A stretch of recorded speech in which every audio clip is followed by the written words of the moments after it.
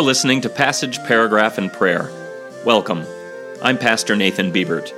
Today we're looking at Genesis 2, verses 21 through 22.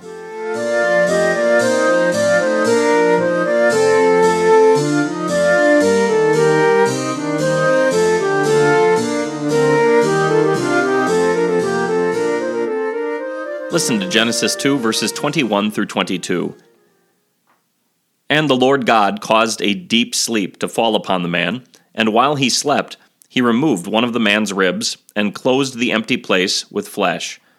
Then the Lord God built the rib that he had removed from the man into a woman, and he brought her to the man. Eve became the first woman to be walked down the aisle and given away in marriage, and by none other than God himself. And what did Adam see, being brought to him? God had not made merely a buddy for him, another male with whom he could work and joke and play. God had not made him another male companion with whom to be intimate.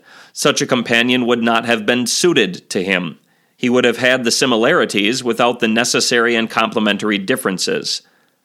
We often belittle the things that make the opposing gender different. Isn't that just like a man? Women snort. You know how women can get, men say, with a look. Not Adam.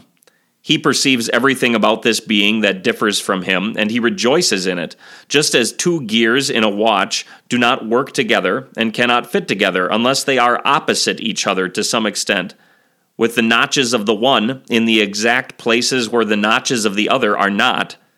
So Adam realizes that it is precisely these differences in the woman that complete him and make her such an extraordinary being. We'll consider these differences more in the coming weeks. We pray. Heavenly Father, thank you for the differences between the sexes that you created. Help us not to ridicule them or think poorly of them, but to rejoice in them and glorify you for them. Amen.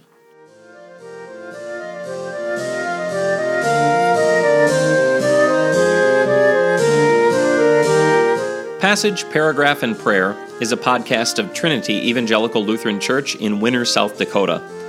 To learn more about Trinity's ministry, or to provide feedback about the content of this podcast, you can email me at trinitylutheransd@gmail.com, or you can visit our website at www.trinitylutheransd.org. Until next time, thanks for listening.